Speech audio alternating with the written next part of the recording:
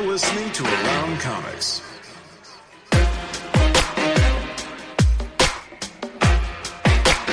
Comics.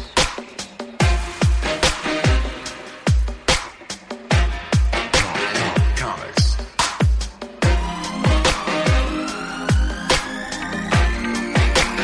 Comics.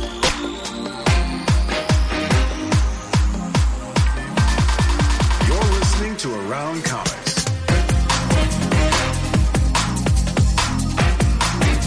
You are listening to Around Comics, episode 419. I'm Brian Salazar. With me, as always, is Christopher Niesman and Tom Caters. And we're joined by special guest, our friend, one of the original OG Around Comics friends of the program, Mr. Andy Parks, writer, artist, bon vivant, man of mystery, author. I don't even know. He's got more titles than frequenter of haberdashery. Yes.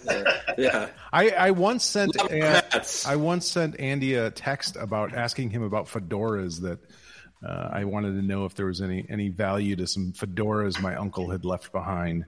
But there. Oh, I have a vague memory of that. Yeah. Was I helpful? Yeah. Well, they weren't worth much, but you know, Okay. yeah, I have one somewhere around. I said they're worthless. Send them to me immediately. Well, his his uncle had a pretty big melon, and I know that you have trouble finding hats. I big do. enough. I am cursed with a 7.5 long oval, so finding vintage hats in that size that are actually made that way, it's hard to Mostly, People it's were like smaller. the Luca Brazzi style. I need the Right. Luca Brazzi. That's right. Hit me with that Luca Brazzi. Well, Andy, welcome back. It's always good to see you. I don't want to put a pall on it, but unfortunately, the reason that we called you is because we wanted to talk about one of you are the specter of death, and we wanted to bring you on. You've ushered another great creator off to the heavens, Andy. So, of course, we're talking about Neal Adams, who passed away this past week. And as soon as news broke on that, I think we all immediately thought, yeah, we need to take time next week and really talk about Neal Adams, what he meant to us as creators. And I thought you were going to say we all immediately thought we need to get Andy on to talk about this. yeah, Parks has got to be on. But no, we want to take a few minutes and talk about Neal Adams because he's if there's a Mount Rushmore of comic book creators, you can make a really good case that he should be on it. Yeah, I agree. For me, I have a trio, and I think the fourth spot could rotate. But Eisner, Kirby, and Adams, for me, are very defining as far as what American comic books became in the last 50 years or so. Well, with Neal, it's so. I mean, even talk about him in some sort of retrospective is so difficult. The amount of work that he did, but then you get into everything else as far as creator rights and original art that he fought for, and that's one of the things to me about him that's like he used his position. And in an industry that not to shit on comic books because I love the comic book industry, but I think as freelancers, a lot of times the last thing a creator is trying to do is stick their neck out for somebody else because they have to worry about their own job and their own way of life and their own family and everything else. So for him to sort of really fight for other creators' rights is just a really important thing, a part of him that maybe doesn't get talked about enough because of his art, but his art obviously is such an amazing thing as well. I admired that about him. Neal had a thing Phil Hester and I always joke about. We are pretty self-deprecating about our careers and our skills. And we envy guys like Matt Wagner is a good example, a guy who is not a jerk about it, but just Matt will show you a cover, like I'll be in his studio. Look at this cover I did. Isn't it awesome? I can't. And Neal was definitely like, Neal had a very confident view of his stance in the industry, and he wasn't afraid to throw that stance around a little if it meant looking out for the little guy. Yeah, it's funny. I was just reading. There was an intro in the Neal Adams Batman Volume 1 that DC put out, and it's on Hoopla. So I was looking at it before the show, and the intro is written by Neal, and he's like, the first thing he says is just sort of like, I don't deserve this. Like, I don't know why this book exists. I don't really deserve it. And it's like, well, I mean, but you kind of get the feeling like, I mean, he obviously knew his place in the industry and his legend and all those kind of things, but he was a pretty self-deprecating guy. I mean, he was a pretty humble, although I don't know if humble is the word I would use. You're right. He wasn't humble, but he wasn't. He was very self-aware. Yeah. Well, and I think in that could have been viewed as a lot of hubris on his part. He knew who he was. But the times that, I mean, we were lucky enough to talk to him a few times on the show and at conventions, over the phone. He always made time for us, if it fit into his schedule. And you're right, he was self-deprecating whenever you would talk with me. He was really well-humored, but you could also tell that, he knew that like his time was valuable, and he always put value. The guy was money-oriented. He always put value on things. He was an adult in an industry where not all creators are very adult-like. Yes. Where he's very like... Well, he didn't devalue himself. Like the very idea, I mean, of like creators being important. Yeah. Or that they should be considered at all as having value other than like... Now you have done this, and now you are done, and you will be valuable once we need you again. But from everything from pushing for Siegel and Schuster to get credit for Superman, or just like that whole idea that there's any value in creators. When we talk about comics, we talk about the people that make comics, right? Like that's the driving force for us, right? I mean, as a kid, maybe not as much, but like. That whole idea that there's actual people that make these things in the 60s point is valuable. Yeah, in the 60s and 70s, the industry didn't view it that way. Yeah, and I think he just by his star power, and Andy, you can probably talk to this. Was Neal Adams? I know that like Kirby, with the bullpen, bullpen bulletins, and that whole bullpen thing that Marvel did, they kind of pushed the creators forward a little bit, but. I kind of think of Neal Adams as kind of the first like real superstar creator. We'll be back after a quick break.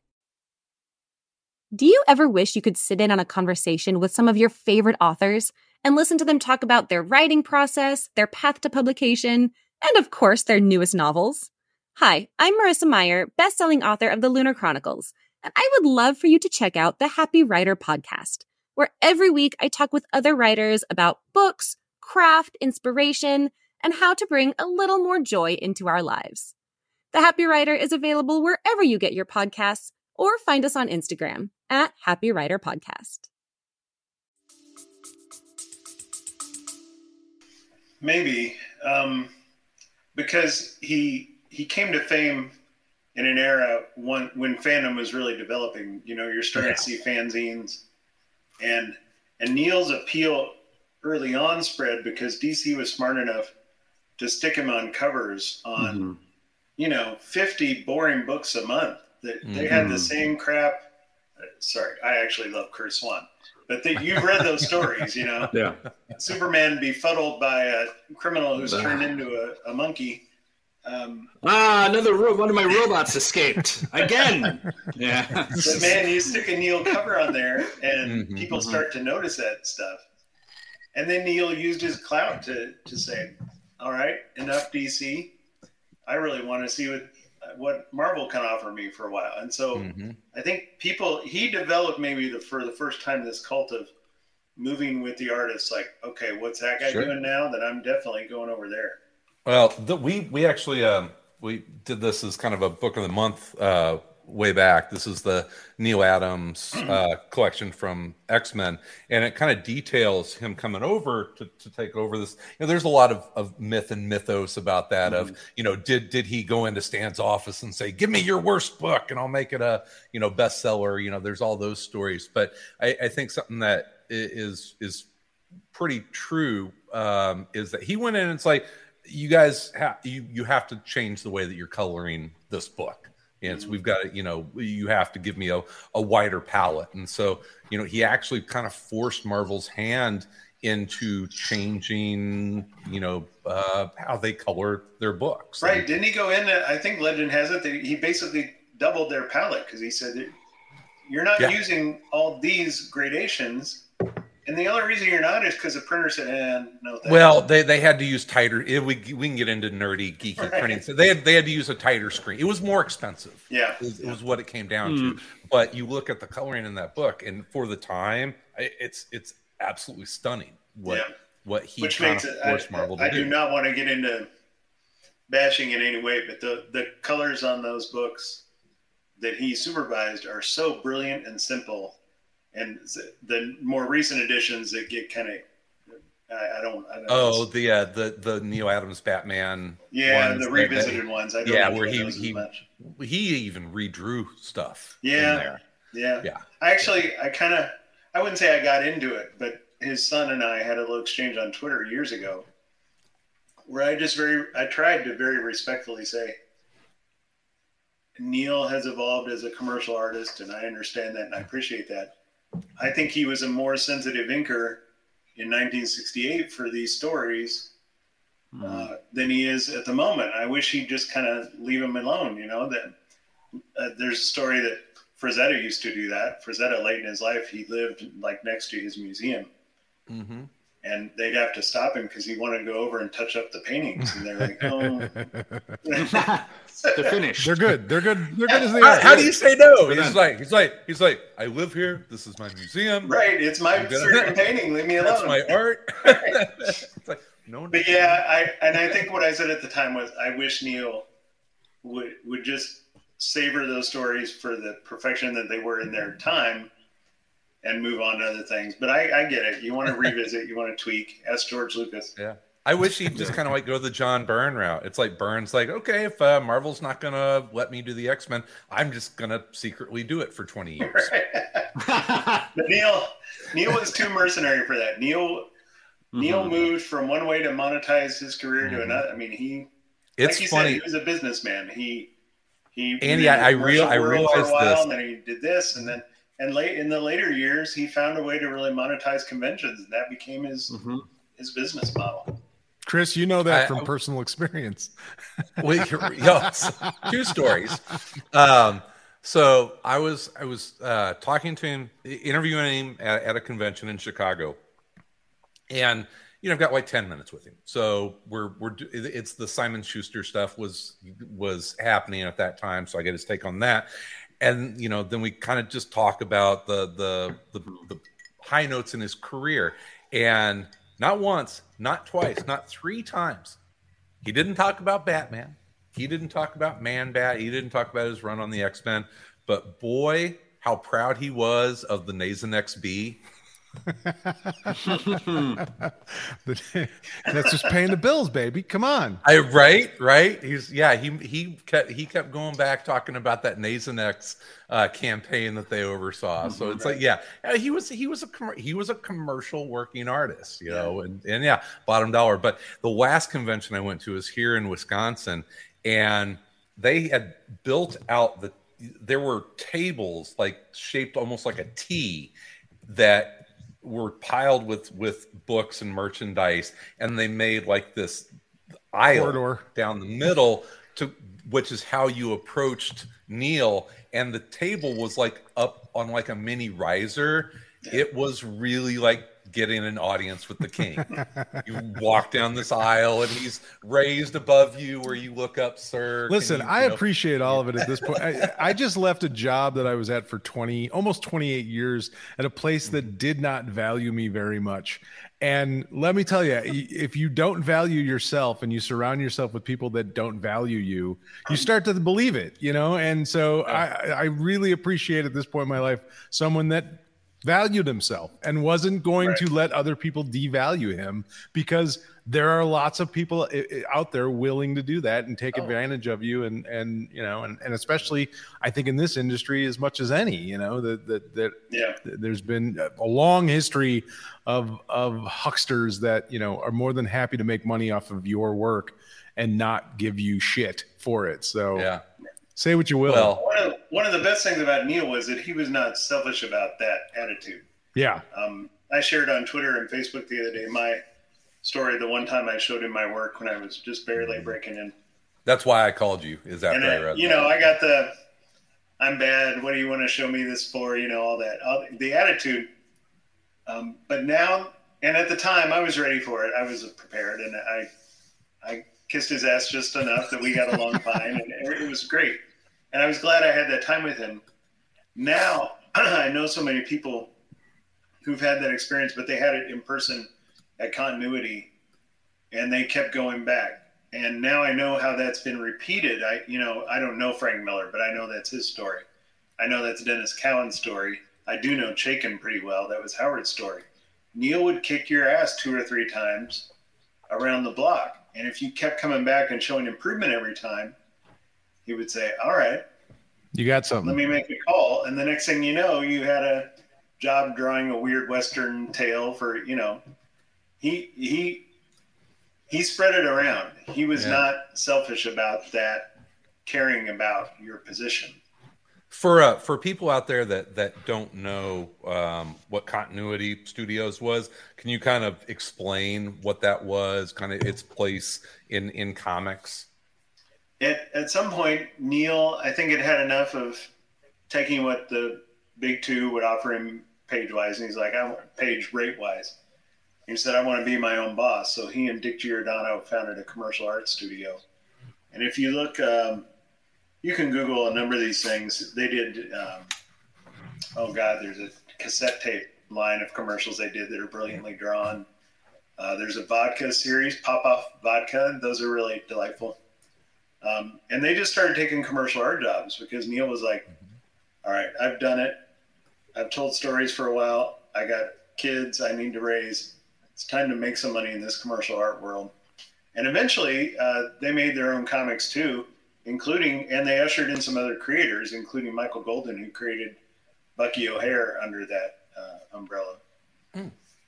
And in so doing, in making these comics, Neal started hiring the guys that he knew in comics. Who have I talked to in person? Russ Heath, Chaikin, Rubenstein, Giordano, Terry Austin, Klaus Janson. All those guys were funneled up through that system of coming in, ink a commercial art job or ink a crusty bunkers. That was Neal's kind of umbrella. They would throw in and ink something for Marvel. If Gil Kane handed in like breakdowns on a Conan job and they didn't have anybody, they'd get crusty bunkers. And 10 guys under Neal's tutelage would ink it. Mm-hmm. And Neal might go through and say, I want this one, this one, this one. You guys can have these. And, you know, but he brought in so many guys and shepherded them and taught them how the business worked that there are tons of guys, and I'm not one of them. I just barely had cursory encounters with him. Tons of guys who have this fatherly feeling about it. Sienkiewicz talked about it the other day eloquently. This fatherly feeling about Neal, like he was their daddy in comics who brought them in, taught them, and then shoved them out the door and said, go get it. That was something, you know, over the last week, just all of the tributes and, you know, messages and things that people wrote online about him, you know, for every creator, you know, almost it seemed like in comics had something to say about Neal and what he had done for them, or amazing encounters and just all that kind of stuff. And yeah, it's pretty impressive. I think that's a huge part of somebody's value, right? Like what people say at the end of the day, Right. who you've helped, who you've, done things for. It's something that whose lives you touched, outside of just how many fans that he's, over the decades that he's touched. But it's just like, that's pretty impressive. Yeah. If you know anything about the continuity structure, I mean, his wife was there, son's around. He had a very familial attitude about things, I think, and that stretched out in the comics in general. Yeah, he's a generational creator in comics, because I think the people that were buying Neal Adams stuff off the shelf at the time, obviously had a deep connection to him. I think for me and Sal, Adams was he even doing really anything at that point whenever we were buying comics? My first experience with Neal Adams was reading those X-Men run that he did in reprints. Yeah. And so I think by by mid 80s, was he really even working in the industry much? It might have been around the time that his continuity line came out with Ms. Mystic and oh boy, what do people like to make fun of? The Escape Man book, stuff like that. Around that time. I'm like you. I got into him in back issues. Batman 243 was the first one. It's the cover is him in like a judo battle with another guy. That comic, there's a Jack Kirby comic that did this for me, and then there's that Neal comic. Just blew my mind about what was possible on that page. And if you compare, somebody did it on Twitter last week. They posted an X-Men page by like Werner Roth or one of those guys from like a year before Neal took over. Same kind of, it's like the Sphinx, and it's like the Sphinx origin story. Yeah. And then then posted Neal's version. It's mind blowing. It's it's kind of standard old cartooning versus this cinematic, semi-realistic, but not boring. Oh, I'm glad you said that. Mind-blowing stuff. Everybody, it's like that was one of the things that kind of drove me a little crazy over the last week or so. Is just like people, he ushered in this realistic, take, and it's like, man, I understand why people say that, but it wasn't realistic. Like it was, it was, it didn't look like somebody was drawn from photographs. It was dramatic. Yes. Right. Yeah. We could name guys who draw from reference. Yeah. And it looks it. I think my favorite quote about Neal is Neal draws people just the way they would look if they look that way. That's awesome. Realistic, but it's also the dynamism. They're dynamic and dramatic, and the lighting. He adds a muscle here or there, on occasion to make it look right. But his characters always looked really sculpted to me, right? There's just I was gonna hands. Yes. I don't know if another artist draws hands as much or uses hands in his layouts as much as Neal did. Like that's one of hands and feet. Those are the things that are really tough to draw, right? Like ask Rob Liefeld. The joke of Liefeld not ever drawing feet on a character, which is not true, but it's hard to draw hands and feet. And Neal, like, there's not a page that goes by that he doesn't have hands coming at you, and they're beautifully drawn hands and feet, and constantly feet are coming at you, kicking at you, and flying at you, and it's just like, he had no fear of that. He could draw them as good as anybody. Dick Giordano once told me when he was looking at my stuff that an artist who can draw hands and faces well will get work every time over the artist who draws everything okay. But man, if you can come in like Neal for that close-up, right? And if you can draw these things coming at you, you can get away with a lot. Yeah. And there's just, you look at even back in his Batman stuff, it was just like constantly the hands, fingers, they're in every panel almost. It's just like, that's my favorite Neal page. oh yeah, that's a great one. Hands and feet right there. Yeah. Yeah. I mean, that's a dynamic, that's the beast falling out of a that's not window. I mean, like I said, I understand why people say realistic, because it was Chris, before you put that away, I'm sorry to interrupt. No, go ahead. Can you show me the first page of X-Men? Because it says a lot, I think. Oh, the first page? Yeah, his first page of X-Men. The angel flying in. Yeah. It's. I mean, that's just If you're reading Marvel comics, you never saw anything like that before. Yeah.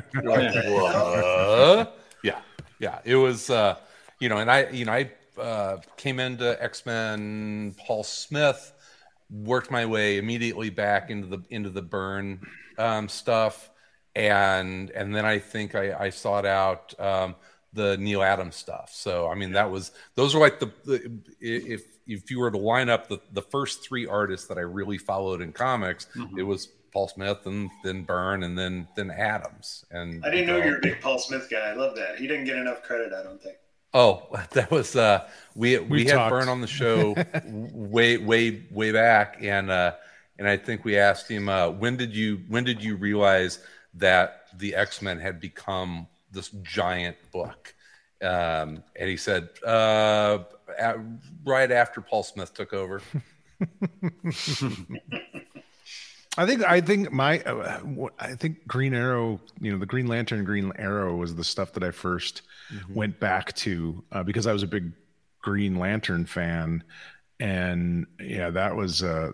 But honestly, I think the first thing I remember was the Muhammad Ali, the Superman Muhammad Ali. I was like, well, because I grew up a big boxing fan. My dad was a huge boxing fan. I grew up watching boxing, and Ali was. Ali and him fighting Superman was something that when I came to know that existed, I was like, oh, I gotta check that out. And then it was, I was like, who is this guy? Who is Neal Adams? I don't even know I didn't really know at that point who he was. But then, going back and seeing all that stuff. And then the Batman was, it's still like one of the best versions of Batman. His Batman is just defining of that character. Sure. It's speaking of the Ali comic, that was one where I got to see a little bit of his disdain for the industry. We were the same time that I had interviewed him, we were walking to his table as we were starting, and we walked past the original art dealer that has the big splash page of Ali and Superman. Albert Moy has the Superman and Ali shaking hands at the end. He had it for years. Yeah. Is okay. Well, we're walking past that booth, and I saw Neal look at it, and he goes, "Oh, hey." And he looks, and then he sees the price posted on it at $20,000. Right. And I just saw him, just for a second, you could see a fire. And I was like, ugh. It was, he was Neal like, was one, how dare they? Maybe the first guy in comics who, oh, with the coloring, I don't like the new coloring. But Neal saw that happen a lot, and I think he looked into laws about, is there any way the original artist can be compensated, and get a percentage, whatever. New York, whoever said not going to happen. Yeah. And I don't think Neal had a claim that his stuff was stolen. It just Inker sold it cheap, or he sold it cheap, and then we've seen what happens. It's insane. Yep, exactly. But Neal, like Phil Hester pointed out on Twitter the other day, Neal kind of created the whole industry, because artists weren't getting their pages back until Neal said, "Screw you! I'm not signing this thing on the back of my check that says you own all this. I'm not doing it."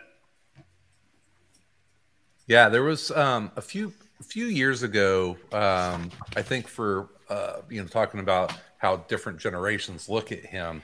This is after he's obviously done all of his big work, and I think there's a whole generation of comic book fans that just kind of know him as a crazy Hollow Earth guy. And if you're going to talk about, the guy's life and kind of his very, public image, that was there. I mean, that was part of it. Well, let's be honest. And people were really shit on him about it. And I was like, hey, pretty quaint. In this the day. continuum, in this day and age, it's pretty quaint and cute. In 2006, it caught people off guard. It's way below like Q now. So nowadays it's like, that's adorable.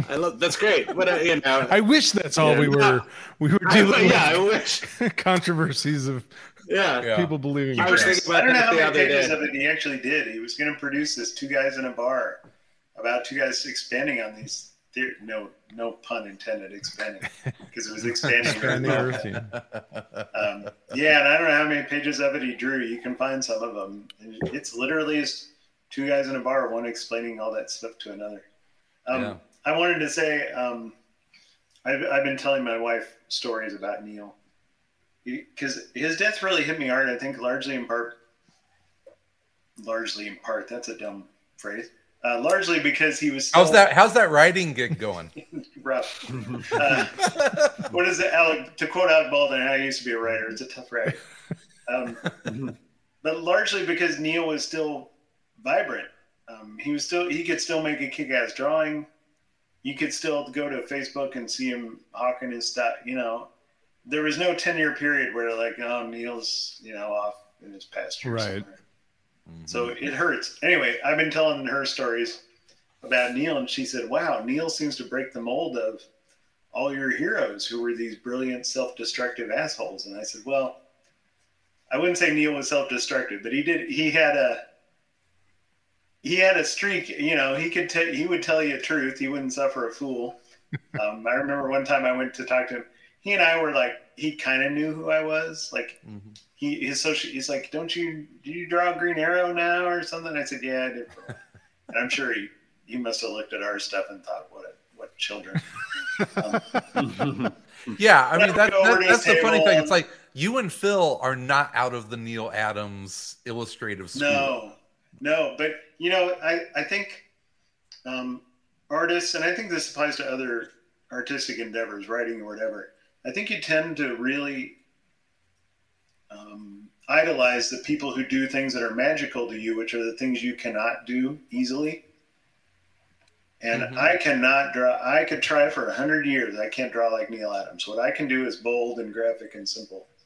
And so to me, his work just it's magic. I can't relate to it. And so that's one of the reasons he's such a hero to me. But I would go to talk to him in San Diego for a little bit, and I'd chat. And actually, I have two Tarzan roughs hanging in my studio here. Wow. And I told him that, and after a glimmer of like, he said, "Would you send me those scans so I can put it?" He used my scans for his Savage sketchbooks that he would sell at shows and stuff. Oh, that's cool. Yeah, that's awesome. But yeah, once I was talking to him, I said, "Oh, I love Giordano, especially on the Superman Muhammad Ali." Neal was like, yeah, Dick did pretty good. I was like, don't start on Dick, you son of a bitch. But I get it. He was his own best inker, and he knew that, and he thought everybody else probably lost a little subtlety here or there. I like Dick. I like Tom Palmer a lot, but I get it. Yeah, well, what is your favorite Adams work? I'm like Sal. The Green Lantern, Green Arrow stuff has probably made the biggest impact on me because I had never read any socially conscious comics before. I'm not. By the way, I am an old man, but I'm not old enough that I was buying these off the rack. I was discovering all these in the. I wasn't talking about you earlier. I was talking to most of our listeners in the '70s as I could find them in back issue, and I think I got the Christ issue first, which is actually his last issue. And I was blown away. Like, oh my God, it was poignant and moving, and it said something that needed to be said. I was like, damn. Just the idea, like, we're going to take these two guys and kind of put them on the road. Like, it was a road picture, it was like with these two superheroes that were friends, And then stick one of the Guardians with him as this kind of crusty old president. Yeah. Right. And it was just like, that was the coolest thing to me, like the wildest thing you could do with a superhero comic at the time. When I, I mean, like I said, it was the 80s when I was reading those comics. It maybe even later than that by the time I ever, I kind of got a look at them. But yeah, it was just like, oh, this is such a different take on superheroes. Like, what, these dudes are just gonna like travel around and see the world. It was like, It's a buddy film. Yeah, it was a hangout movie kind of thing, or it's just like, wow. Yeah, and now I hate, it's and Denny is gone now too. So So but when you guys took over Green Arrow, I mean, is there any? I mean, do you look at your heroes and say, oh my gosh, I'm drawing the same book that that some of my artistic heroes, I think I don't know how much we referenced it, except maybe how to draw the hat, because the hat is tricky and Neal made it look easy. I was much more aware of that than Phil. Phil loves Neal, but he's more of a Toth, Kriegstein kind of graphic guy. Yeah. But I was very aware that I was drawing this book that my hero had defined in my own eyes. And one of the many reasons that book, like I look at the first issue now and I'm like, oh my God, how did we even do it? Because there was so much pressure. Like Phil and I had been working at DC and working regular, but not together and not on a book that had Kevin Smith writing and a relaunch of a character that hadn't been around for a while. That book was a big deal. Like before it came out, it was a big deal. So I mean, I remember sitting at the board like, shit, this is a big deal. But yeah, it was very surreal to be. And you know what's the most surreal is that people come up to me now, because that book is like 20 years old. I think maybe the first issue or close to it. Yeah. People come up to me now and they say, the Green Arrow artist and the reason I like and I'm like, oh, that's so kind. And I know how silly it is because Neal's books are sitting there like, what are you talking about? Every generation, man. Is it different? Yeah. Look, I've got a little Andy Parks. Oh, look at that. Oh, Look at that. Oh. I have. Yeah, Phil and I established the pattern that if people bring us a hardcover, we sketch in it. So I still have my Phil February Hester bathroom sketch, 2001. the greatest con sketch in history. Oh. He drew me Captain America while he was taking a piss. I don't. Wow. That will never. Yeah. in the Marriott lobby? In the Hyatt, yeah, that was in the Hyatt outside of Knuckles. Yeah, that was at the Hyatt. Knuckles. Yeah, I was hanging out with 2000, some people 2001. at Planet Comic-Con a couple of weeks ago, and they couldn't remember what Knuckles was called. They were calling it Fisters. I was like, no. The Shocker. It was the Shocker. No. Was that Shocker? Yeah. How was it? How was it getting back into con life? It was really good. It was nerve-wracking. I'm not used to being around people without a mask, and so I would like wear, if I knew I was going to be in an elevator or if there were a crowd of people at my table, I would put my mask on. But I didn't have it on all the time, and it's nerve-wracking. I mean, I'm as boosted as you can be, and I don't want to get it. I just don't want it. Just don't want to get sick. I mean, eventually, I think, over the years, we'll probably all get it eventually, but you want to avoid it as long as you can for the strains to get less and less. Mm-hmm. So yeah, it was nerve-wracking, but I came out healthy, and it was great. Had dinners with Howard Chaykin, and I got to meet Garth Ennis. And yeah, it was fun. Sweet. Phil and I hung out. Very good. That reminds me, it's a tangent, but because Howard and I talked about this a little. This was before Neal passed, but we actually ended up talking about Neal one night because Howard is one of those guys who was kind of a mentor, or Neal was a mentor to him. Mm-hmm. I always think it's amusing to think about guys like, it's not fair, but like Shelley Moldoff, let's say. A guy who is a decent cartoonist, you could tell an efficient story, he got regular work, doing fine. And Neal comes along, and why aren't you this? Changes, like boom, like changes the expectations. And a little bit unfairly, because Neal, he made a lot of comics in a certain period there, but like he couldn't keep up on Avengers, and so there had to be they had to bring in Buscema, and he had trouble keeping up, because I think at times he knew, like he inked that Joker story himself, because he knew this is the Neal Adams Batman Joker story, and it's not getting fucked up by anybody, and I'm inking it. So he viewed jobs as milestones, I think.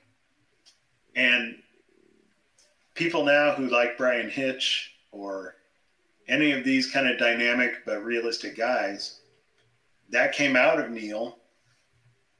And I kind of feel sometimes for those guys who are just going along doing their work, like, oh, come on, really?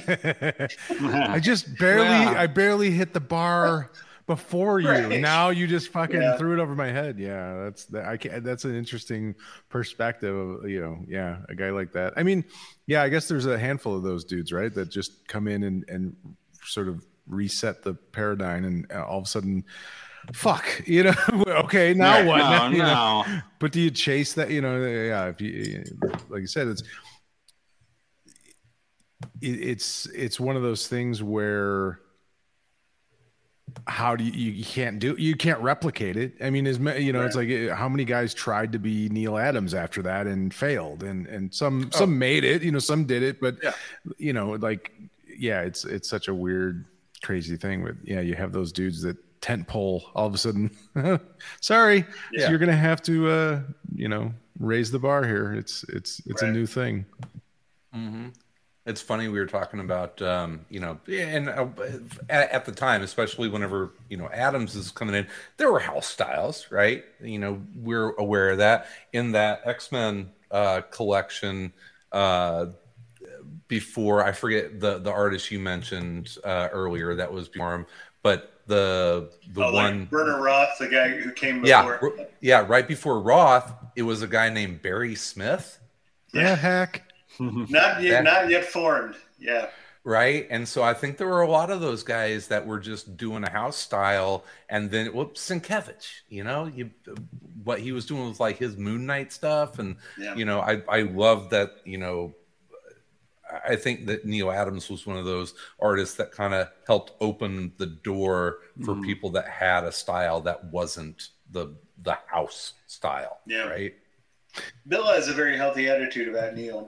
Bill acknowledges that early on he was doing Neal, and then he became tight with Neal, and Neal encouraged him to push further and expand and grow in different directions. And by the time he got to Electro Assassin, he's totally his own artist and expanding out in crazy ways. Yeah, no kidding. He took that advice to heart. Has anybody expanded, further than Sienkiewicz in comics? Yeah. Wow. And his Neal Adams was good. Really good, yeah. I mean, he was always awesome. But you look at, because he didn't trace him. He drew like him, but he didn't trace him. Mm-hmm. Yeah, well, he's that good. Rich Buckler did on occasion. Yeah, he's just that good. And you look at the Moon Knight stuff, which is great, and then you take that jump to like New Mutants, and then Electro Assassin. It's like, whoa. I was going to ask you guys, covers, comic book covers, obviously, that's always been an important thing about comics, and, it sells the comic, it's on the shelf, it's the first thing people see. But man, Neal's covers, to me, it was like, do you feel like such a shift?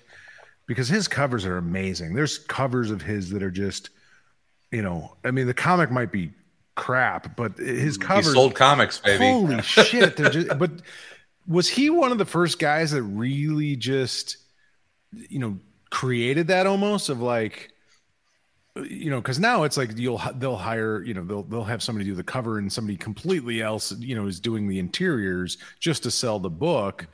Do you think that was part of that, growth of, or I don't know if it grew, evolution, the star cover artist? Yeah, because I'm looking online now, and just some of, here's just a Batman, I don't even know what, 229, and it's just it's a great cover. I don't even know what it's trying, it's not like it's even anything spectacular as far as the content, but it's just the way he's and there's there's 7 hands on it. 1, 2, 3, 4, 5, 6, 7. Yeah, there's 7 hands on this cover. More hands per cover. But it's just amazing. It's awesome. It's a good point. He wasn't the first guy to do those kind of dynamic, bold symbol covers, but he might have been the first kind of hired gun to come in here and brighten up our Jimmy Olsen line for a few months because we're dying over here. Yeah. But he had to move the needle, right? I mean, you couldn't resist some of those covers. Oh, man. Absolutely. I posted some so Heritage, the auction site, is a great resource for scans. If you create an account, you can go to their backlog of sales and have access to these incredible high-res scans. And I just searched Neal Adams' cover there last week and just found Superman covers that are so dynamic. Superman busting a statue, and the inside story, I've seen the inside story. It's okay. Yeah. Man, it ain't like the cover. Right. And there's another one is Superman holding up a mask like this, way up in the foreground. And Superman's been exposed as a criminal, just irresistible. They also were really colored well, supervised by Jack Adler, who I think was Howard Stern's cousin, I think is what Howard says. Who had this really cool technique of using a plate of gray layered in with the colors to give you a really neat kind of deep effect.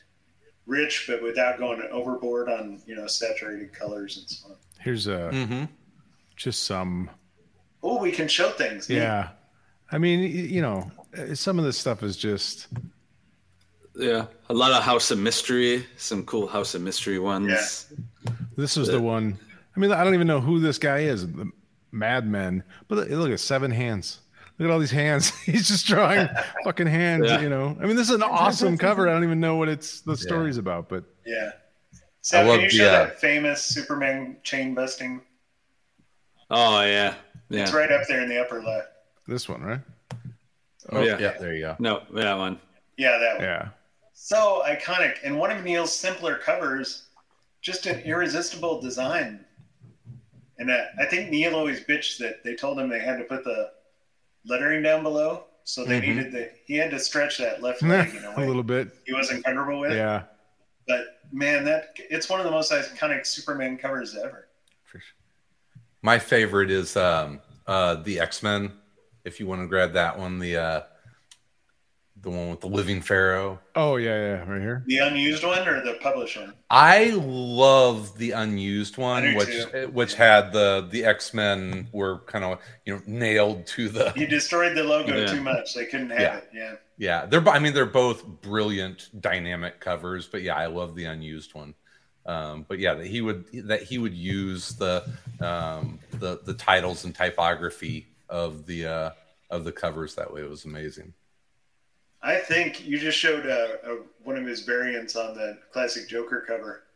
I think that sold a year or two ago for, I think maybe $500,000. You've got the original there in the second. Is that what killed him?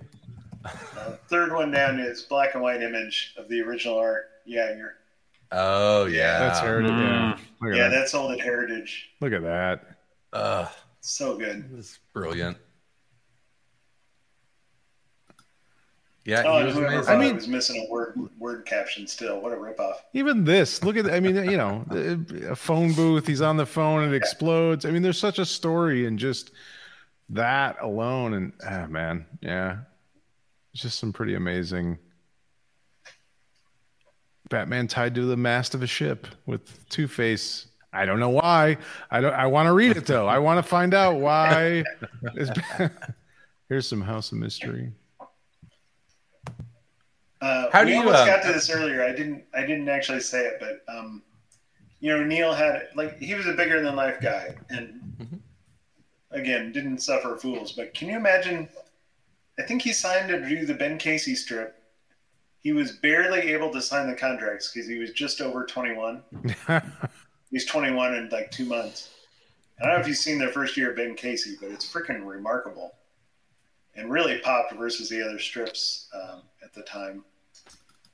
Imagine what it's like to be that good when you're 21. No, it's crazy.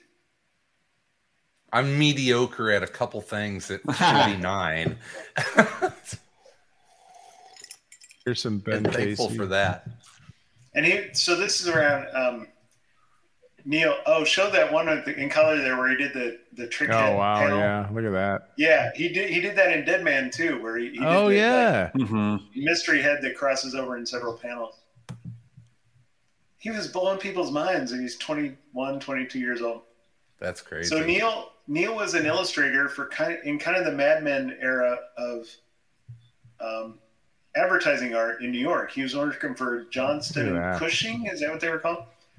He and Stan Drake cranking out these amazing commercial jobs, photo reference, but lively and beautifully inked, and making a really good living. And I always thought it was interesting that Neal had that lifestyle and had a comic strip, which was his, which for the guys maybe a little before his time in the 50s, that was the goal. You got a comic strip and you wrote it out, man.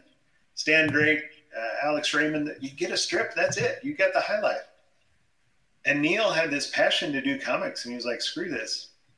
And he went to DC, and they treated him like shit. They said, here's a Jerry Lewis job, kid. Fuck off for, you know. And he did it, and he kept pushing until they gave him covers, and kept pushing until they gave him Brave and Bold. Unreal. He had a passion for comics. God bless him. Yeah, and got to a point that he could really dictate things. Yeah. He had such command of light and dark, and just, oh man, just at being able to express light like that. He did some Bob Hope stories. Mm-hmm. I'm just looking at a couple Archie jobs too, and I've read interviews where he said Archie is one of the hardest things he ever had to draw, because when you're drawing 100 lines, you can cheat a little bit. When you have to draw a figure in 4 lines, it's like, you have to be exactly right. Well, you were talking earlier. Right. You were talking earlier about, you know, admiring what you can't, you know, do. You know, it's kind of like they say all actors want to be sports heroes, and all, you know, professional athletes want to be actors. Do you think that Neal would look at someone like a Darwin Cook or a Toth or whoever, someone that just has that economy of line, and kind of marvel at it? It's interesting. I'm not sure because when I showed him my work that time, this would have been about 91, 92. I went to my first convention in New York. And it got so crowded that the fire marshal shut down the hotel for a while because too many people in it. But I showed my stuff to Neal, and I had samples. So trying to get work at that time, you kind of had to be a West Coast style. And I had samples over Leonardi, JR, a few others that I don't remember, maybe John Bogdanov. And Neal looked at these samples, and he was kind of nonplussed. He was like, I can't really tell. This stuff is bold and graphic, and it's fine. You can make nice lines, but it's not. I can't tell if you can draw. I can't relate to it because it's not illustrative. So get some other samples and come see me. And I was like, well, shit. So I'll name the name here. I didn't name the name on Twitter. I'll name the name here. I said, well, I know Clark Hawbaker, who is a artist in the Neal School. I could get some of his samples. He said, oh, that's good. He traces me all the time. And that may not be fair. I don't think Clark traced anybody, but he was in the Neal School. But anyway, Neal can relate. He wanted to see me doing more illustrative stuff so he could judge and then kind of shepherd me forward. Very cool. Look at this hand. Awesome. Look at this fucking Superman hand. That is Superman's hand right there. Nobody, you know, I don't know. Great. That's fair. I think that's kind of fair, though. Honestly, I mean, in some ways, it's like, well, how do I judge something that I don't understand necessarily, or I don't, you know? I love that cover you're showing so much. That just rocked my world when I saw that cover on the stand or in a back issue. Because nothing looked like that at the time. I guarantee it. No. Yeah, I mean, he kind of changed it. It's after, you know, Neal Adams makes his dent in the industry. I mean, he kind of like defined what comic books look like. Yeah. You know, those covers were so, I mean, they're iconic. I was getting sad the other day about there not being more Neal Adams runs. There's maybe 5 classic. He did. Yeah, he didn't do a lot. He didn't do a lot. On the other hand, if you're into illustration, he made tons of drawings. There's still tons of Neal Adams drawings that I haven't seen. So maybe not as many complete stories as I would like. Mm-hmm. But if you just enjoy marveling at the artwork, he made a lot of drawings. Yeah. Oh, and I will say one great Neal Adams interaction we had was at New York Comic Con, and we were working with a Hero Initiative and selling sketches and auction, silent auction at our table, and he did 2 or 3 just beautiful 8x10 sketches. I think he did a man bat and a green arrow, and I want to say there was another one that he did, maybe like a Hawkman or something like that, and was totally giving of his time and talents because it was going to benefit Hero. Somebody told the story the other day about him being in San Diego. It might have been Mark Vanier, I'm not sure. Anyway, he's at San Diego, and he's got his booth, and he's got some stuff spread out. And people are kind of slow to recognize that it's Neal Adams over there in Artist Alley, whatever. But by the end of the day, he's got a big line of people dying for a sketch. And Neal said he went away for a while, came back to his table, sees a big line. He says, okay, here's what we'll do. We'll go to my hotel. It's across the street, down a block. I'll clear it with the hotel people. I'll sit in the lobby. Somebody bring food. Somebody bring something to drink. I'll take care of y'all. It'll take some time, but we'll sit there all night, and I'll just make sketches, for whoever needs it. Jeez. Wow. Mm-hmm. One of a kind. He's a legend. One of a kind. He's a legend. It's, it's... He was awesome. So in my studio, I have. Sal, is it too much to ask for you to show these? Can you? They're on my Twitter, but that could take a while. No, I can find it. Go, keep talking. I'll. So I have 3 originals in my studio. I was Kirby. There's a Kirby Thor. Oh yeah, I mean no. 3 Neal originals. Oh, Neal originals. Yeah. Oh, okay. Did you post them? I was lucky enough over a space of years to first I got one Tarzan pencil rough. I don't know if you guys have seen the Tarzan paintings that he did, book cover paintings. Yeah, really phenomenal. Yeah. So I got one pencil rough, and like 3 years later, a different version of the same cover came up, and I was like, "Oh shit." Well, there's no way I'm not getting that. So it was at auction, and I had to bid until I got it. So I have 2 versions of the same cover. Are you having any luck, Sal? Yep. Here we go. Yes. So that's version A. And then I assume the editor or the art director said, that's great, but we can't have our hero not facing the reader. So he did version B, which is very similar to the painted cover. And it cracks me up that he didn't redraw the flaming guy because he already drew him perfectly in the other version. So he'll just autograph those together when he does the finished product. Yeah. He just wanted it. Yeah. And there's the finished product. Oh, wow, how cool. Great. So I have those. And there are I don't think anybody ever used a pencil like Neal. I marvel at them every day. And then I have a Brave and Bold page from early in his Batman career that Phil Hester, we were at a show, I don't know, 25 years ago. And Phil was roaming around the dealer's room. And he sees this page for sale for $100. And he realized it was Neal Adams. He said, yeah, I need that. Give me that.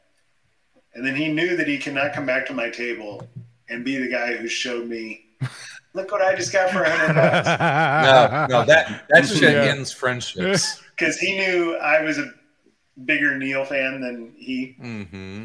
So he came back to my table and gifted it to me. Oh man. And so I have that on my wall too, which is a lovely page and also a reminder of my great friendship with Phil. Can I just on this particular sketch, I love the fact that this sword is here. Like it's like I'm going to throw this in to show that he dropped the sword because he's on fire and being lifted over this guy's head. Right. It's just like, who thinks of that? Like that's, and there it is. There's, in the finished product, like, yep, it's still there. It's a little further back, but yeah, that's pretty amazing. Go back to the middle one. I love that he grabbed whatever paper was on hand. Yeah. What is this? Right. And so I actually know this cover. There's a sketch for another cover at the bottom of this drawing. What is that? Aquaman? And so what I imagine is he's working on this rough. He's probably got his autograph machine out and he's working away on this. And then an editor calls and says, "Hey, Neal, I need a cover." I think it's called Amazing Adventure, Amazing Action or some magazine. He said, and he wrote, "I need a montage, World War II, caveman, ice station zebra." And he drew a little layout, just a tiny layout, upside down on this lawyer stationery he had sitting around. Weston E. Edwards. Wow. Yeah, that's crazy. And now it's hanging in. Neal did not expect this to be a treasured work of art hanging on my studio wall. It was just a tool, right? It was just a. Yeah. That's pretty cool. Lots of Neal. Oh, there's the gift from Phil. This one? The black and white. Yep. Oh wow, $100. $100. Oh, with the creeper. Yeah. Oh my goodness. Wow. It's a neat. So that job is actually, I've read where Neal Brave said, and the Bold, number 80. Oh, that's awesome. Neal said, "I don't know what I was doing with storytelling on that issue. There's some pages that don't make any sense to me." Because he was pushing the boundaries a little and he had to use arrows to guide you. But this page is pretty clear and innovative. And I like the way he kind of bridges the bottom two panels in a way that they're kind of the same action, but they also are a little progression. It's this here, right? This little effect. You have it here and then you have it here and it kind of, and you have the girder. Yeah, it's really. The girder carries over. Yeah. But that's interesting. This is interesting to me. This little effect he does, this little spiky movement, but it's the same effect here. It kind of ties the. Neal was always big. He was bigger than most artists on speed lines, action lines, and that flow. Yeah, everything was moving. This is a little before Dick figured out how to ink Neal. It's not quite as subtle as Dick would get later, but it's still very effective. I like how he has the little next moment. Just a little pause there. He wanted an extra pause. That's awesome. Remember, in this era, he was taking Bob Haney. Maybe wrote this pretty traditional scripts. And Neal this is not Marvel. He'd make a scene at night, or he'd make the instead of Batman standing around talking to the commissioner, he'd be lurking in the corner talking to just tweaking everything to turn Batman into what he thought he should be. Yeah, it's not Marvel style. Right. Yeah. Good sound effects too. Sunk. That's a great sound effect right there. Sunk. I love that. That's the thing. The only page of original art that I have that has lettering on it is a Dylan Preacher page, and it's why I love it so much, because it's like, well, it's Ennis and Dylan, you know what I mean? Like without the words, it's half the freaking thing, but it's just in this era. This is a history lesson, probably boring to everybody, but in these days, the letterer would. So Neal had to pencil this, and then take it to the office, and then went off to the letterer for a while, and then he didn't ink it until the letters were complete. It wasn't until much later that you would start inking, and then they'd apply the letters after your inks. Oh, okay. So the sound effects were they were probably placed there by the letterer, and Neal might have indicated those in the pencils, which had been erased. But he would hand in the pencils. They would go off to the letterer, and then when he got the boards back, they would have the panels line, the borders done, and the sound effects and the lettering, and then you inked around them. Man, that And is a lot of cool. old pages, you'll see editorial blue pencil where the inks crash into the word balloon a little bit. They got to clean that up. And of course, they didn't give a shit, so they got like a $200,000 now piece of artwork, and there's a big old fucking blue pencil, like going to the middle of the page, like fix this. Oh yeah, I've my most treasured page has been, corners ripped off of it and cut with a knife. It's a burn page, and it's been butchered up pretty bad. This Batman has 2 holes on the top because I'm sure that's how it fit into their scanning machine, or what he was scanning, was photography. Yeah, I mean it is. It is. Keep them all the same. It's commercial. It's commercial art, man. Yeah, it was. They weren't in the business of making originals. They were making freaking comics. Is there a Neal? Are there any Neal artist editions? No. Oh, that's not true. I have one. It's for a story called Thrill Kill. It's based on the where's that guy from? Was it Dallas, the shooter in the water tower or whatever? Whitman or Whitmire? Sounds right. They kind of became Bogdanovich's first movie. Now I'm blanking on the name of it. Anyway, Neal did a story called Thrill Kill about a killer up on top of a building. Charles Whitmore? And he's got a rifle and he's shooting. It's a horrible, depressing, gory story, but beautifully drawn by Neal and incredible inking. And they did a mini, because the story's only, 12 pages. They did a mini portfolio thing with full-size art. It's good scan. Charles Whitman. Yeah. Let's see, what would have been Bogdanovich? His first movie with Boris Karloff. Oh, God, I should know this. It's something like Bullets or... terrible. I just saw it recently, too. That's Neal, right? Yeah. Is it Neal or Garcia? I think it's Neal. It's either Neal or Garcia Lopez. It's hard to tell. Yeah. Yeah, that's my Green Lantern pint glass. Right. Are you finding this out? I'm looking. Yeah. I'm targets. It would. Thank you. Yeah. It wouldn't be an AC episode if there wasn't a dramatic pause of a Google search. search. I just watched a Karloff documentary on Shudder the other night. It was okay. It was not bad. Except it drove me nuts that in the intro and throughout the film they used like the shittiest fucking art as like backgrounds. I'm like, as many people have drawn Karloff as every character. Really, you couldn't get someone other than this whoever shitty fucking artist you got. Yeah. Speaking of films, Neal he was brilliant about making continuity available to films and commercials as a way to look, if you figure out how to shoot this on the day, it's going to cost you a fortune. Give my studio $50,000 and we'll lay it out beautifully. We'll do beautiful storyboards for you and we'll figure out everything you need to know. You get to shooting, it's simple as pie. It's much cheaper to hire us than to wing it. Much more efficient, right? Yeah. And that's how everybody does it now. Yeah. Mm-hmm. James Brown. Can't do anything. James Brown was in this movie. Oh, no. Different James Brown. Sorry.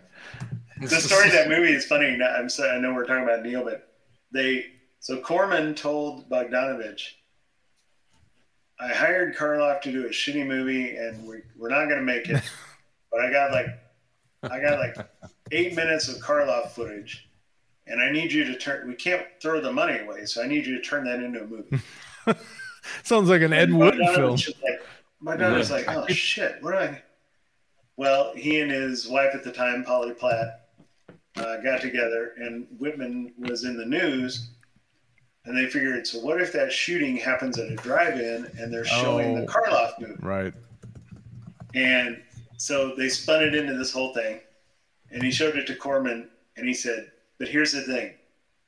I need some new Karloff too. Like the existing footage isn't enough. I need like 2 more days. And fortunately, Corman liked the script enough. He's like, all right, I'll pay Boris another $2,000 or you can, So in the movie, it's funny. Karloff actually bitch slaps the the shooter like gets his hands on him and says, "Use it." Oh shit! And smacks him. That's the ending. Have you watched or not watched? Have you listened to The Plot Thickens, the TCM podcast Yes. with the whole Bogdanovich? I've been listening to that. That's what was driving me nuts. I couldn't remember the name of the movie because I was just listening to that podcast. I love them both, and I hate to say it, but that podcast made me like Bogdanovich and Mankiewicz a little less, I'm afraid. Really? Yeah, but Peter, it helped. You should also listen to the You Must Remember This season that's about Polly Platt. That podcast is great.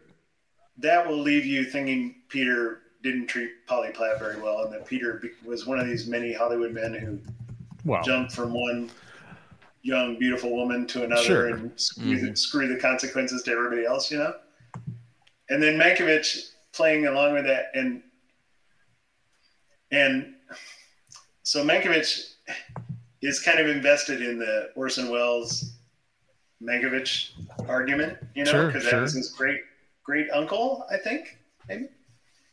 But the way he kind of kissed Peter's ass and glossed over a lot of the hurtful stuff he did, and that combined with minimizing Orson's contributions to Kane kind of annoyed me. But that's my own personal axe to grind. I can understand. I mean, Bogdanovich, you know, listen, I'm not Bogdanovich's therapist or his priest. What he's done to the women in his life, you know, I don't know. I separate that from the films that he makes, but I understand what you mean. I mean, me too.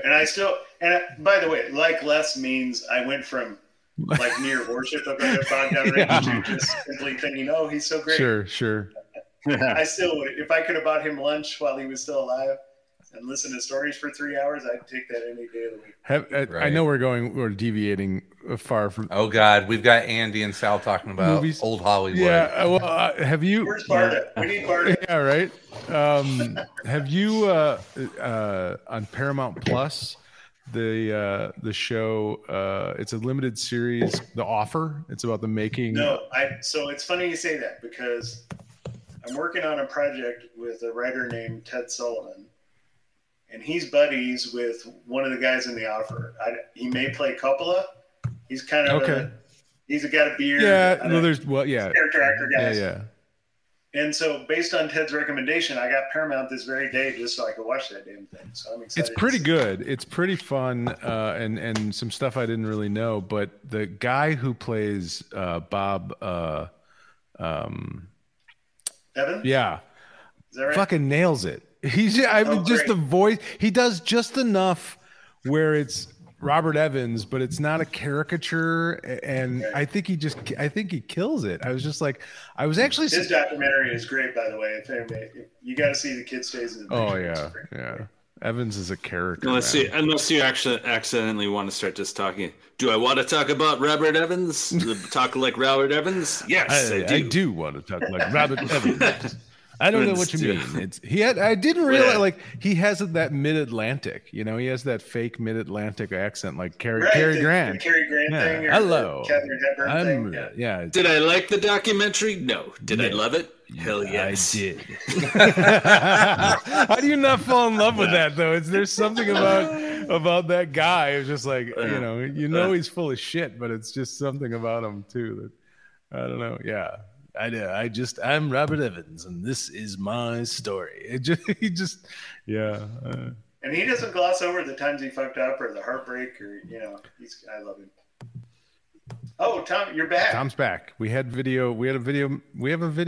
My video is freezing. Oh, he's frozen again. It's stop animation. We got. Well, Andy, before we wrap up, I want to make sure that we let everyone out there know what you're up to these days, how to follow you on the interwebs, all that good stuff. I'm a big disappointment on that front, and it's actually become a thing in my life recently. After Extraction came out, I decided I needed to try to capitalize on that and chase Hollywood money for a few years. So I've got a screenplay I'm revising. I got a TV pitch that I've worked on with some people that I'm revising. The sad news is I've been working, fairly hard, but I got nothing to show for it. I haven't done any comics in a while. And I was kind of down a couple weeks ago, and I went, I think part of the reason I'm down is that I'm not making anything. So I'm looking for projects. Phil and I may be involved in a Kevin Smith thing again, although it's very slow developing. And I may try to find a graphic novel project I can get going on, because chasing Hollywood money is something I need to do. Because every one of those checks is, compared to comics, is like, oh, especially if you live in the middle of Kansas. It's frightening. That's an. I didn't know that kind of money existed. Is chasing the money easy? No. Do I love it? Yes. Let me tell you, kid. You stick with me. Hollywood is very fickle, but when it comes through, it's significant. But yeah, there is part of the reason I got into comics is I wanted to actually make things that come out, maybe can make a little difference in somebody's life. So I do miss that. So in other words, I'm not hawking anything. I'm not pitching, promoting anything. You can find me, because my name is spelled weird. You can find me on social media that way. Just Andy Parks on whatever. But let me pitch this to you. I got a story about a trucker, and right, Tom? Tom, we got a trucker. We got a whole line of trucker comic books. We want to produce. Well, trucker comic books and Andy, are one of our new bits is that every week we find a public domain superhero. Six-gun gorilla. It's a story of a gorilla who wants revenge, and he carries a six-gun. There's nothing like it. Centaur. A centaur, but faster. Faster than regular centaur. And... So the public domain comic characters, are there certain eras and publishers that they tend to come out of? It's all old stuff. We just go and look online and we find the most ridiculous public domain character, and then we just kind of... It's like 80% Captain Marvel ripoffs. It's like a guy with a ring... Right. A guy with a ring that has like 5 gods that show up, or like wisdom. I have a belt. He's got smarts. He's got talent. He's got shockingly not even attempting to hide at all. Like the Captain Marvel-esque. He's a newsboy. Well, Captain Marvel deserved to be ripped off, right? Because according to DC Comics, he was a ripoff. Yes, yeah. And it's like, our guy's nothing like Captain Marvel. This guy's got a belt. Sure, he's got 2 lightning belts on his chest, not one. No one owns Hercules. Not to get off on a tangent about comics history again, but I think it's in the Steranko history. They talked that Steranko did these great history of comics. There's 2 volumes that really worth seeking out. But he has a whole little chapter about when they did the Mr. Mind. Is that the worm? Mm-hmm. Mm-hmm. Yeah. So they did that whole saga, like this Mr. Mind. They're like, wow, he's pulling all the strings, and it went on for a while. And then they're like, okay, we got to figure this out. We don't know what Mr. Mind is. And they bashed it out. I think in a weekend, they got a hotel suite, and they got all the guys, and there's like a guy drawing in the bathtub, and they said, somebody said, a worm, he's a worm. They're like, oh, shit, that's the craziest thing we ever heard. Let's do it. He turns into a worm with a speaker around his neck. Yeah, that's great. Great character. I love it. Yep. I tell you, I've never seen a worm this exciting and dynamic in my life. Yeah. I love that Mr. Mind made it into the movie. Yeah. Hopefully he'll be a big part of the second one if they ever make it. Hollywood. The land of dreams. And what was the DC event that the ancient Shazam could be Hercules or it could be Hollywood. Heartbreak. Hercules or Heartbreak. Tom, what was the DC event that the big bad ended up being Skeets, but it was Mr. Mind. It was 52. It was 52. Okay. Spoilers if you didn't read that. Sorry. 15 years ago, I guess. Yeah. It was Skeets the whole time. Son of a bitch. That little robot. It was Mr. Mind inside Skeets. Oh, that's right. We had to have Skeets clean. You had to have a clean Skeets. You couldn't just blame it on clean Skeets. All right. Is that kind of our look back on kind of our thoughts on Neal Adams and catching up with our good, but let's not wait for another iconic creator to die. Stop killing off comic book creators, Andy, and we'll have you back on. Yeah. I really enjoy you guys. Anytime you have an excuse to invite me, please do. I like you guys. I love you. I'll say it. I love you. We're also, Andy, Chris and I and Will Pfeiffer, fellow comic book creator. Don't promote your other podcast with Tom sitting here. That's so rude. Well, Tom is more than welcome to be a part of it. He doesn't want anything to do with it. Trust me. It's not like he's like Sunday afternoon. No, I got shit going on. Guys. I like my family. Yeah. So what do you guys and Will talk about? Well, we've been doing K-Billy Super Sounds, which is just a spin-off of this. But we've been talking about all the Quentin Tarantino films one by one in order, but we're moving on, and once we're finished with Tarantino, we're going to move on, I think, to the Coen brothers is our next. My favorite. Yeah, so if you want to be a part of that, maybe we could you should reach out. I can talk about the Coens for a long time. Well, all right. It's once a month. Cool. We just watch it, and we're going to try and set up, like, I think, where we do a communal live viewing, and so people can listen to us comment as we watch it, and then listen to us, because the people that don't get enough of us. Of course, yeah. Right. Why not ruin the movie? It could be fun. I didn't know what venue to do it. I think we ended up doing a Netflix watch party instead of a YouTube thing. But I did one for Extraction. We had like 20 of us just kind of chatting about it while it ran. It was fun. Yeah, it's not like it's movies people haven't seen, Tom. Come on. They've seen these movies. It's not the first time. All right. People are into it. I can't stop. I can't stop them. That's the beauty of podcasting. You can't stop us. No one I got ready. I just got my Criterion Blu-ray of Blood Simple delivered last week. Ready to go. I just watched it about a month ago. It's almost 40 years old, Andy. Crazy. Oh, God. It's 38 years old. Blood Simple came out. I'd forgotten how despicable. I knew M.M. Walsh was just. I'd forgotten Dan Hedaya, how just like horrible. Was that the PI? M.M. Walsh is the PI. Dan Hedaya is the husband of. The furry guy. Yeah, from Cheers and other stuff. It's just despicable. Oh, that's right. He was Carla's. Was he the husband before Jay Thomas or after? I think so. Yeah, I think so. That's right. He's also got a great part in Joe versus a Volcano, which is a movie. All right, save it for the other podcast. Yes, got it. Neal, sorry to your memory. I'm sorry. Yeah. Check that on Patreon. So it's patreon.com/comics.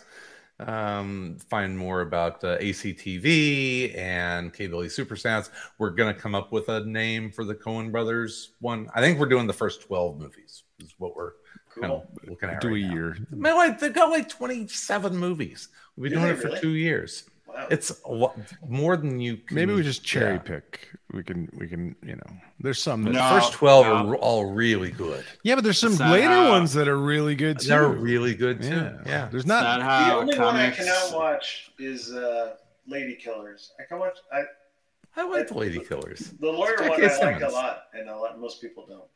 Which one? Intolerable Cruelty. Oh yeah. Mm-hmm. I could do without a few of them. There's a few I can do without. Well, you're gonna watch all of them because I know you guys, and we have nothing better to do on a Sunday afternoon. Yeah, you'll get through. Like, we got to do all of them. Can't just do some of them. Tom, I don't like sunshine. Okay, it's just the way it is. Yeah. What are you doing today? I'm gonna talk about a movie I don't like for 3 hours. Listen, my kids are grown. I have nothing to do. I know. I get it, man. I'll be there in a little while. Yeah. By the way, why was I the only one I saw in this episode doing this? Oh no, I had margarita for Cinco de Mayo. Yes, me too. Yes. I was drinking a Boulevardier. Nice. Cervezos. Yeah. Nice. It's Milwaukee Cervezos. I was just like turning was- around to do it. So. We're more discreet these days. We're trying to be we're more upstanding. We're more highbrow now. Oh yeah, that's us. Highbrow. I didn't get the memo.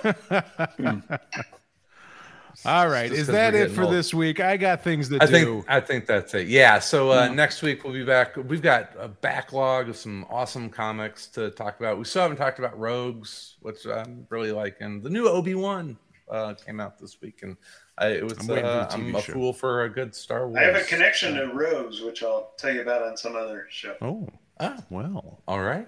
damn it! Now, What's good? now I want to know. So yeah, You gonna come back next week? That's what they said to me. I'm here every week. Yeah, well, you know. Yeah, Tom was our first guest. Is that right? No, he think wasn't so, our kind of. first Yeah. guest, but he was a guest certainly initially. He was a guest. Actually, our very first creator guest was Phil. Yeah. Oh, nice. Yep, he was first guy that was ever like actually gave us his number. It's like, yeah, you can call me. So anyway, we'll be back next week with more new comic talk. Go check out some Neal Adams comics if you haven't before. Some truly, truly great stuff. Hands and feet. Hands and feet, dynamic. Don't show your feet. No showing feet on the internet. Well, you get that in our Tarantino podcast. Yeah, plenty. Talk a Oh, lot wow. of- yeah, a lot of Wow. feet. No shoes Tom over there. No shoes, baby. Just Man, my. this is Just my. What is on your socks? French fries? Is that McDonald's French fries? French fries and hamburgers. Oh, lovely. Hey, if you guys become Patreons, you'll get the sockless version. That's hot. That's worth $5 a month alone. Tom's All right, Yeah, Tom's everyone, thank you toes. very much. Tom's versus socks. Just out of frame. Barefoot. We will be back next Thursday. Same bat time, same bat channel. In the meantime, In between toes filthy everywhere. In and around comics. Comics. R.I.P. Neal.